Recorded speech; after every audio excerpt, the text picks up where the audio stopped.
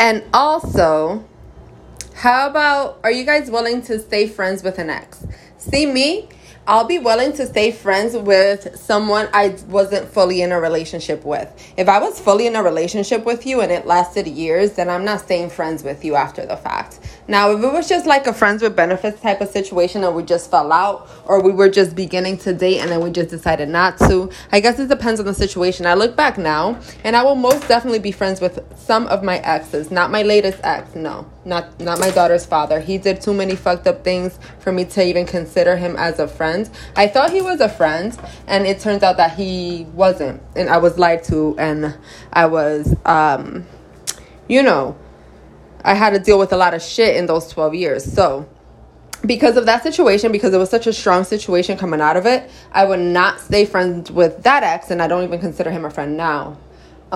Now, with the person that I was with when I last left Ohio, then yes, I consider that to be my friend. I consider that to be a good friend, actually. It was more like we were dating for a few months, and then I dropped the ball on him that I was moving to Orlando, and so I dropped it like dead weight.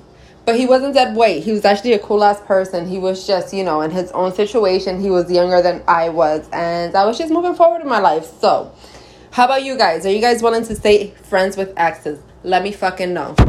Bye.